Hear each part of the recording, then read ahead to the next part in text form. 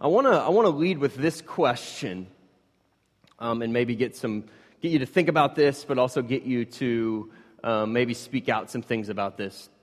What does it mean to be a Christian? Maybe like a one word pops in your mind or something like that.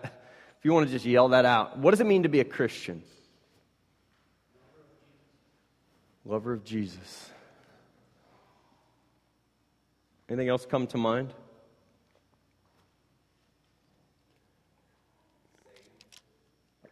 What? Saved?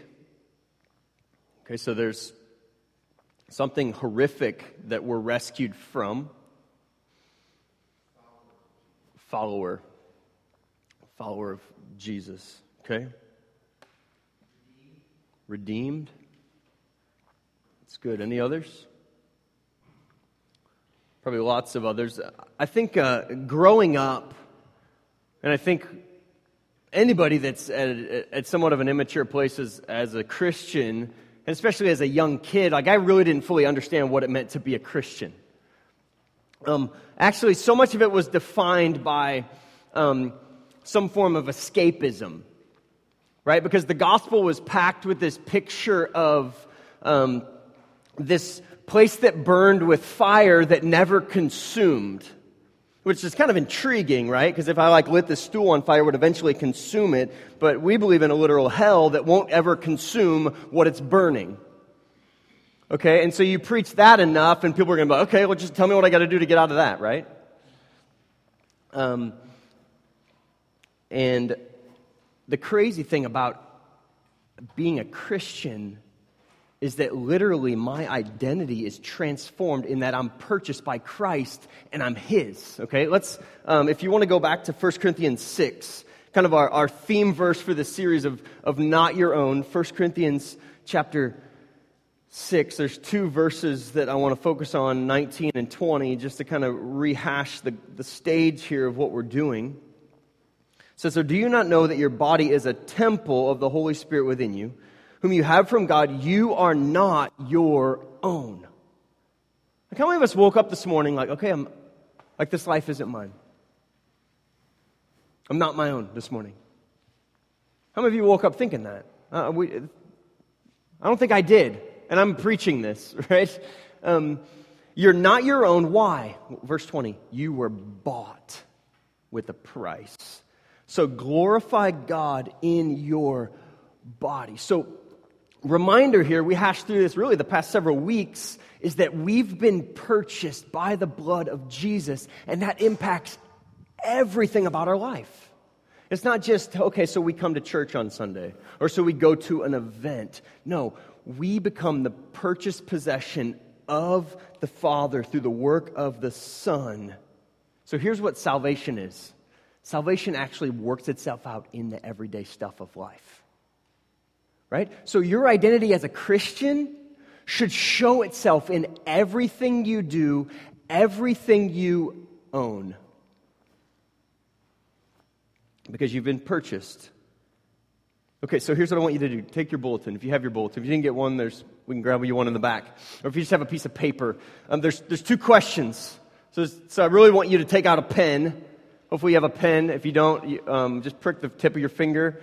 No, I'm just kidding. Sorry, Rachel. She's like, what? You just said that? Okay, two questions. I just want you to jot down some things. Okay?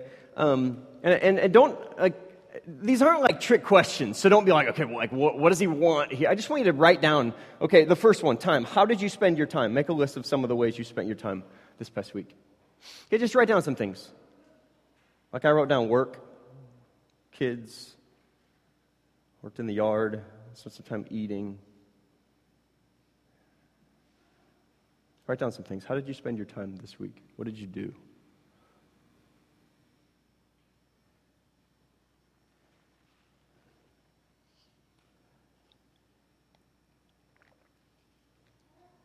And listen, maybe some of the things you write down were things that you know you shouldn't have done.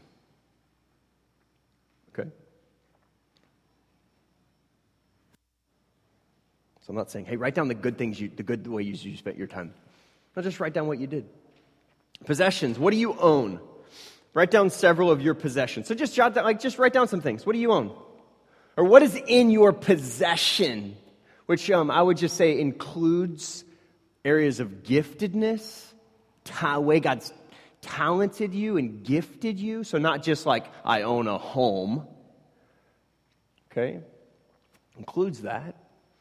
Okay, so just write down, what are some things that you possess as an individual?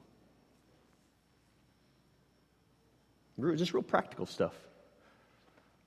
You know, my Bible, my 17 devotional book. No. I just want you to write, like, what do you, like, practically, what do you own? If you have that, sure, but, like, what do you own? All seasons of Lost. No. Several people are like, yeah, good one. I'm going to write that one down. What do you own?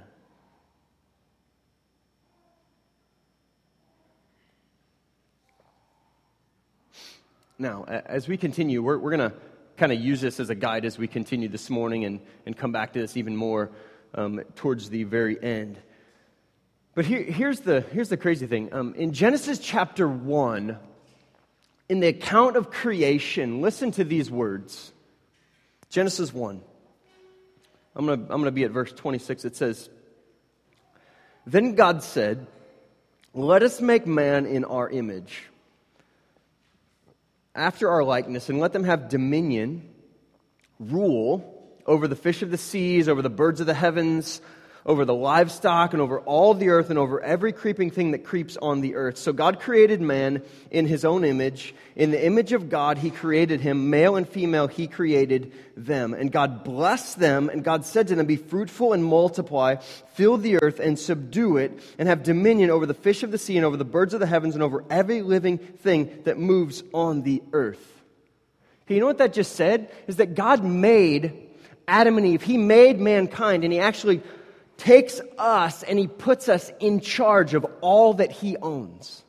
Okay, so the things you wrote down on your paper here that you own, like, you really don't own them. You've been given, those have been given to you. They've been entrusted to you and to me to manage and steward in a way that the Father would want us to do it. Okay, in everything that you own, you've been entrusted by God with everything that you have. Okay, so it's not yours. Is that hard to swallow? Is that hard to think about? It's not your. Okay, think about, what do you deserve?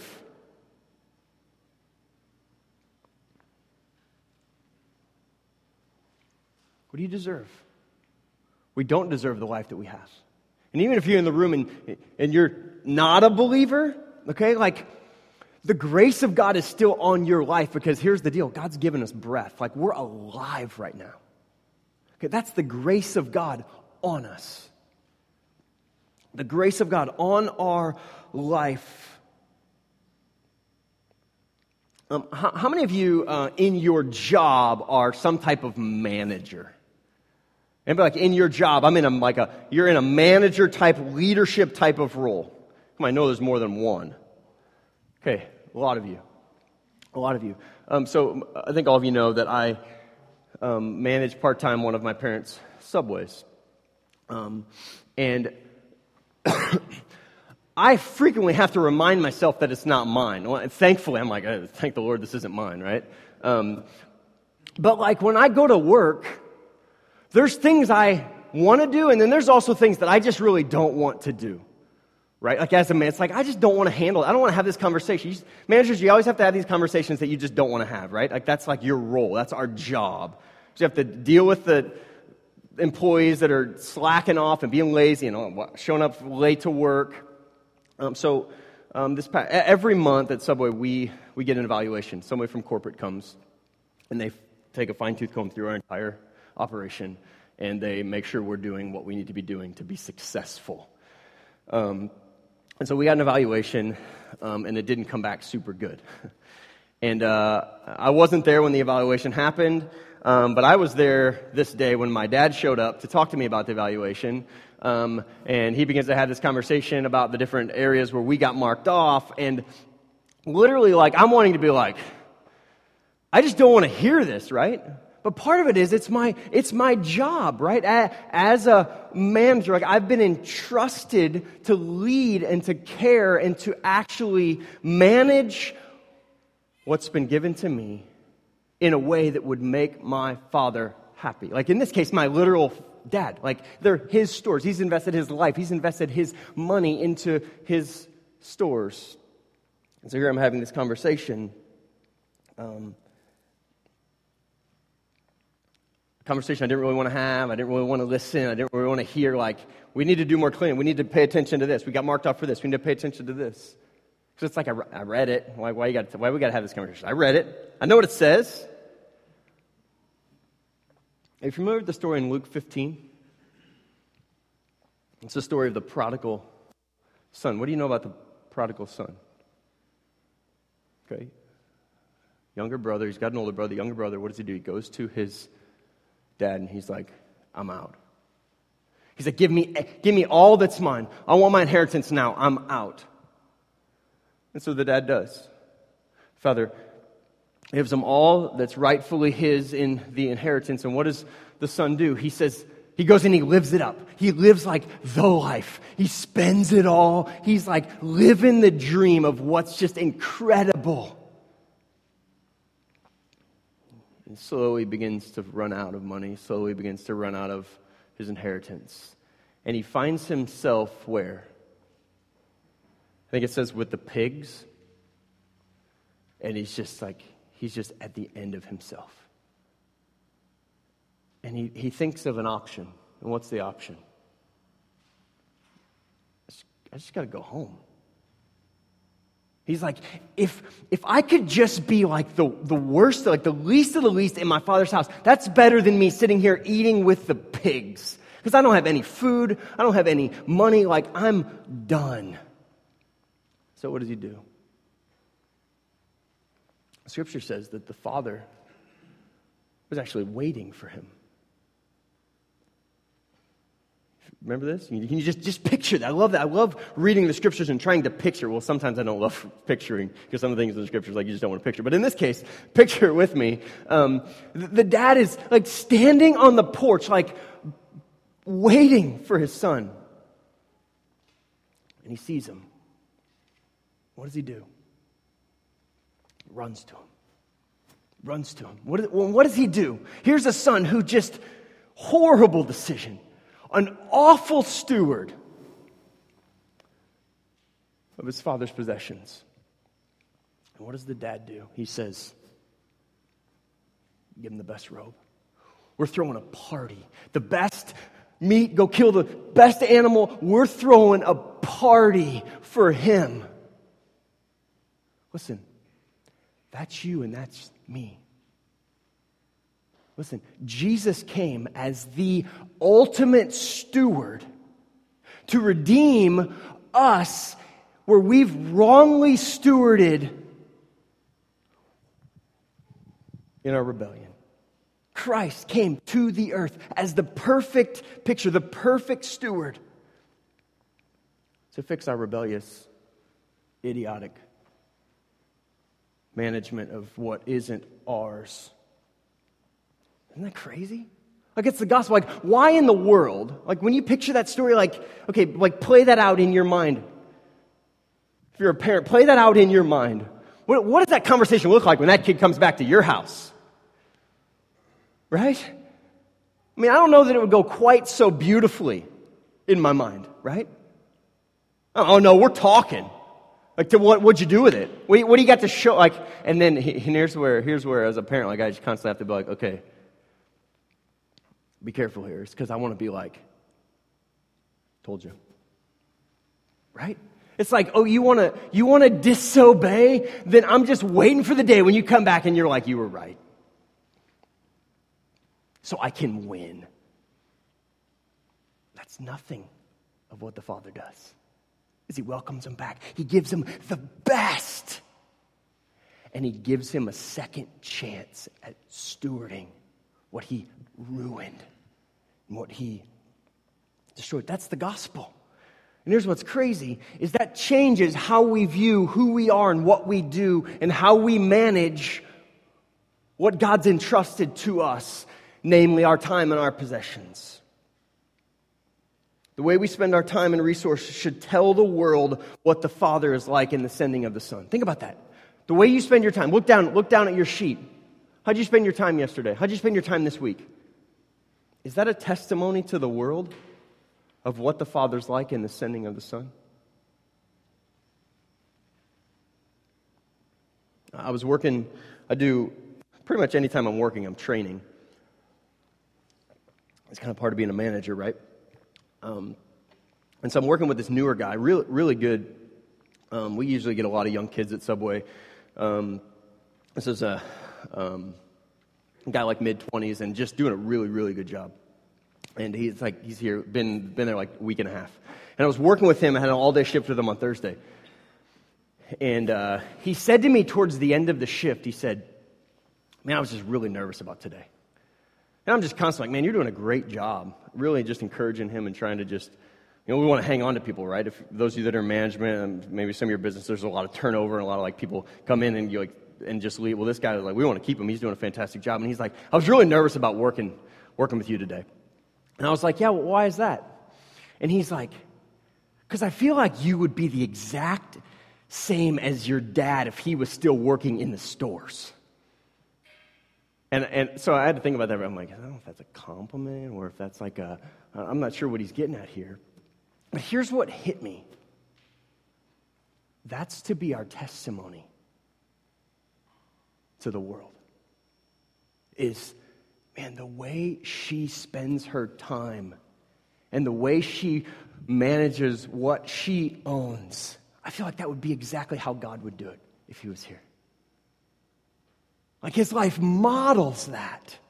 Like that's to be our testimony. That's to be who we are and what we do. And so there should be this regular, rigid activity that we do as we think about our lives and how we manage who we are and what we do and how we spend our time. Like we should never get in this rut with the way I manage my week is just like it's good. I'm always good. We should constantly be checking ourselves, checking our time, checking where we're holding tight to what God's entrusted to us, as if this is mine. And actually, Jesus gives us a pretty stout example. Go to Matthew chapter 6. Matthew chapter 6. The world has this uncanny ability at distracting us, does it not? The enemy has this very good ability at distracting us and drawing us away and leading us to this place of even deceptively and unknowingly not living for what God has called us to live, where we think we're doing it, but we're not. Well, Jesus gives us this passage in Matthew 6 where he says this, do not lay up for yourselves treasures on earth where moth and rust destroy and where thieves break in and steal. But lay up for yourselves treasures in heaven where neither moth nor rust destroy and where thieves do not break in and steal. For where your treasure is, there your heart will be also. Okay, so Jesus attaches these two things, our treasure and our heart. That the things that we cling to, the things that we treasure, the things that we spend our time on show our heart. Now, I want to do something here because if you're like me, I read this passage and my mind goes somewhere that I don't think it should go. Because here's the conversation that happened a lot kind of really in my life, in my upbringing, was kind of this extreme example. Because I want to give you two extremes and the right way in thinking about how we manage time, how we manage possessions. Okay, two extremes and then the right way. The first extreme is what I'm going to call religious compartmentalization. Okay? Here's what I mean by compartmentalization. So I had somebody do this activity with me. A person told me to take a piece of paper, and at the top of the piece of paper, write what time you woke up yesterday. Okay, top of the piece of paper. The bottom of the piece of paper, write what time you went to bed. Okay? And then I want you to fill in what you did. What'd you do? So you got up, took a shower, hopefully, brush your teeth, definitely. I want you to fill in your day. Okay, did you spend time in prayer? Did you spend time with Jesus? Did you blah, blah, blah, blah? I want you to fill in your day from when you woke up to when you went to bed. And then the question was posed something like this. Something like, how much of that time was Jesus' time? How much of that time was like you with the Lord? Right? And then where do I run with that? I run to like feeling awful. Right? Because I'm like, I don't know, I like prayed when I woke up. And, I read my Bible a little bit. There wasn't church yesterday, so like, does that like screw me over? Like, and I don't even know if this was the intent of the exercise, but that's where I went in my mind, is that like how you spend your time. Like, look at that on your sheet. Like, how many of you, like, in looking at that, maybe you had, what we want to do when I use the word compartmentalization is we want to compartmentalize religious activity with the other stuff of life. Okay? Which is an extreme that the text in Matthew 6, when it says, lay up for yourselves treasures in heaven. Okay, I bought my daughter a bike. It's starting to rust. Is that okay? Because it says like, you have to do it where rust won't be, right? No, do you understand where I'm going here? Okay, when we take the things of life and we begin to compartmentalize in such a way that Jesus doesn't saturate all that we are and all that we do. Gosh, I have unbelievable experiences in teaching my daughter how to live life when we're riding bikes and how to know and love Jesus. Like, do you see that? So the one extreme is this religious compartmentalization. Okay? We've got to stop compartmentalizing our faith. It's like I go to church, I do this, oh, I love Jesus. No, you love Jesus in everything that you do. Okay? That's what it means to not be your own in your time and in your possessions. Okay, so what do you love to do? You love to play sports? Awesome. How are you using that as a platform to bring Christ in? Okay, you love to go to work? You should.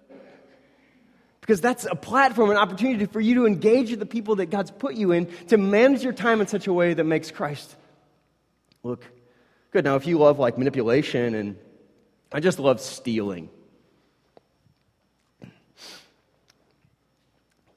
Okay, well, probably shouldn't do that, right? But think about this. One extreme is religious compartmentalization. Here's the other extreme. Privileged freedom.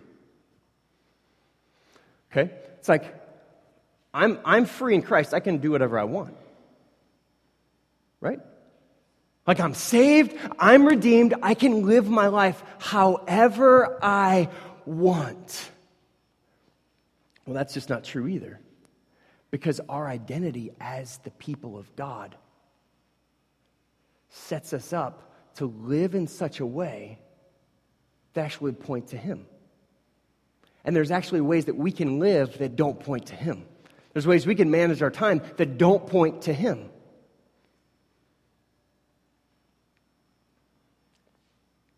Ephesians 5:15 and 16 says this.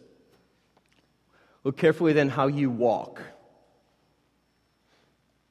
Not as unwise, but as wise, making the best use of the time because the days are evil. Think about that. Paul gives this caution where he says, hey, be careful. Like when you go about your life, when you go about today, be careful how you walk. Be careful how you live your life.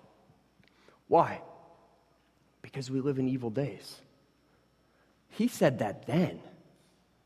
It's the same now. We live in evil days. What does that mean? It means that we can't just do whatever we want under the freedom of Christ. No, we're sent by God as missionaries into our culture, into our workplaces, into our homes, into our kids' lives, into our sports team, our teammates' lives, into our friends and husbands and wives' lives. So we got to be careful. So what's the right way?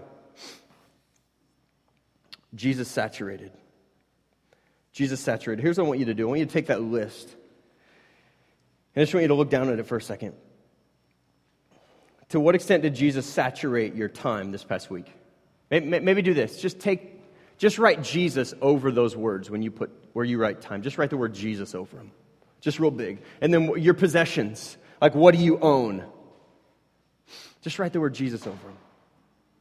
Listen, that's what it means to be people that live not as our own, is that our time would actually be a resource for the kingdom of God, that God has redeemed us, and He's gifted and wired you, and He's gifted and wired me in different ways so that we would actually live out His name and His kingdom in a way that He is saturated with them. That's why the scripture says, so whether you eat or whether you drink, in whatever you do. So there's freedom, right? It's whatever you do, as long as you can do it to the glory of God. Okay, so here's the problem with the first extreme, religious compartmentalization, is that it divides the sacred and the secular. Right? It says that there's Jesus stuff and then there's like not Jesus stuff. But no, as a Christian, everything becomes about Him. So we use every platform and every atmosphere and everywhere we go and everything that we do to make it about Him. The problem with the second extreme is this: it removes the leading of the Holy Spirit. Do you know that passage in Ephesians 5 where it says, be careful then how you walk, not as unwise but as wise, making the best use of your time because the days are evil? Your assignment this week is to go read the rest of that passage. Because it goes in to talk about, do not be drunk with wine, but be filled with the Spirit. I'd love to unpack right now that symbolism and that illustration of drunkenness and spirit-filledness. But I don't have time. But here's what it does, is it's teaching us what it means to live a life that's Spirit-led. Here's the challenge this week. When you wake up in the morning, ask the Lord, okay, Lord, you've gifted me with breath. You've gifted me with time. How do you want me to handle it today? He knows what's on our plates. He knows what we have to do. He knows what our responsibilities are as people in the workplace, as people in relationships, as people that have friends, as people that have to go to school, as people that are on sports teams, as people that have kids. God, how do you want me to steward and manage my time today in a way that would honor you? Do we do that? Do we do that? Yesterday, we were kind of outside working in the yard a little bit, and there was one point I was getting ready to go outside, and this is terrible, I'm about to tell you this, and I started to go outside, and I saw my neighbor. And I immediately did one of these. I saw my neighbor, and I was like, shut the door. And I just stood at the door. And I kind of peeked, kind of let her go back inside, and then I went out. And I was like, oh, that's terrible. It's like, I don't want to have a conversation with you. I don't want to talk to you. I don't want to, I just kind of want to be selfish right now. Again, my example here of how not to manage your time, and it's like I don't want to have a conversation. Not that it's wrong always to not want to have a conversation with somebody. But I wasn't just how often do we see people as a distraction or people as, they get in the way? You know, one of the principles that the Lord gave Israel in Leviticus 19, it says when they harvest their fields, they're to leave the edges for the sojourner, for the outsider. Literally, you're to create margin in your life for people. You're to create margin in your time. You're to create margin in your possessions. One of my favorite things when I first came to North Church, the thing you did when you were at North Church, at least back in the day, was you went to the Maxton's house. I didn't ask for permission here, but I'm just going to go with it. And one of my all-time favorite things was they had a fridge that was only reserved for guests. You guys still have that? They still have it. And it's just like full of drinks. And it's like you come over and like you want something to drink. You just go down to the fridge and you just get something to drink. It's just there. They probably, like, you yell at your kids when they get in there, probably. Because it's not for you. They don't. But that just amazed me. Like, that's what it means to create margin in your possessions for people. For people in such a way that people would feel welcomed, that people would feel they're not a burden. Hey, come on. Like, my time is not my own. Like, I'm open and available to have conversation and to see my time as a means to steward and love and serve.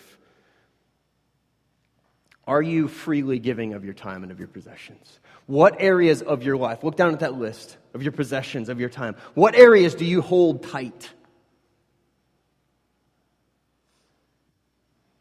No, you're not touching this. No, you're not getting here. No, this is my time. No, I'm not saying that we shouldn't protect our families at times, but what areas of our lives are we just closed? Because here's the deal. In our time and in our possessions, we should say to everyone in this room and everyone outside this room, it should be a message of what the Father's like in the sending of the Son. Like, freely. Like, does extravagance define your time? You're extravagant in trying to make Jesus the center of your time. With people, with what you do, with what God's called you to do. You're extravagant in trying to make Jesus the center of your possessions, of what you own. Oh, don't touch that. No, you can't borrow that. You're going to break it. Well, maybe God wants you to loan it out so it can be broken, so you can be reminded that your Savior isn't in something that's been physically made.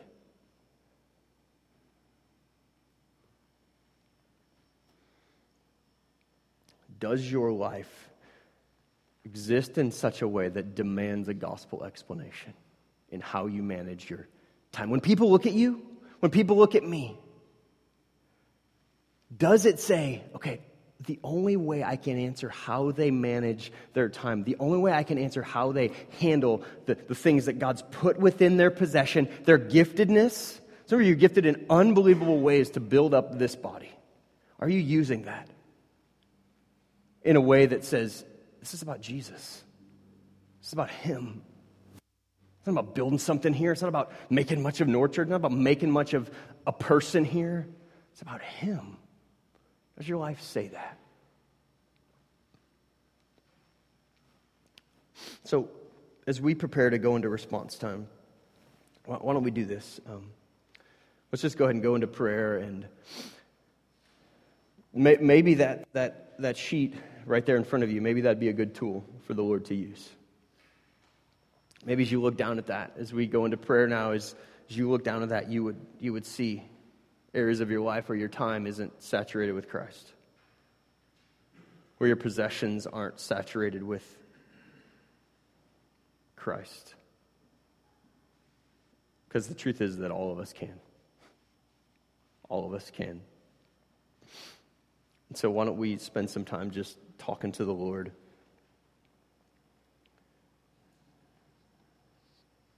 Let me pray and lead us into that time. And then we'll give you a few minutes to talk to the Lord about those things. Father, now as we just very practically come to you and ask you to press us regarding how we spend our time, press us regarding how we manage what you've entrusted to us. Lord, right now as we sit quietly before you, would you speak to us? And where we need to confess, would we confess? Where we need to let go and live extravagantly open-handed, would you lead us to do that? Spirit, would you speak and make Jesus the center of it?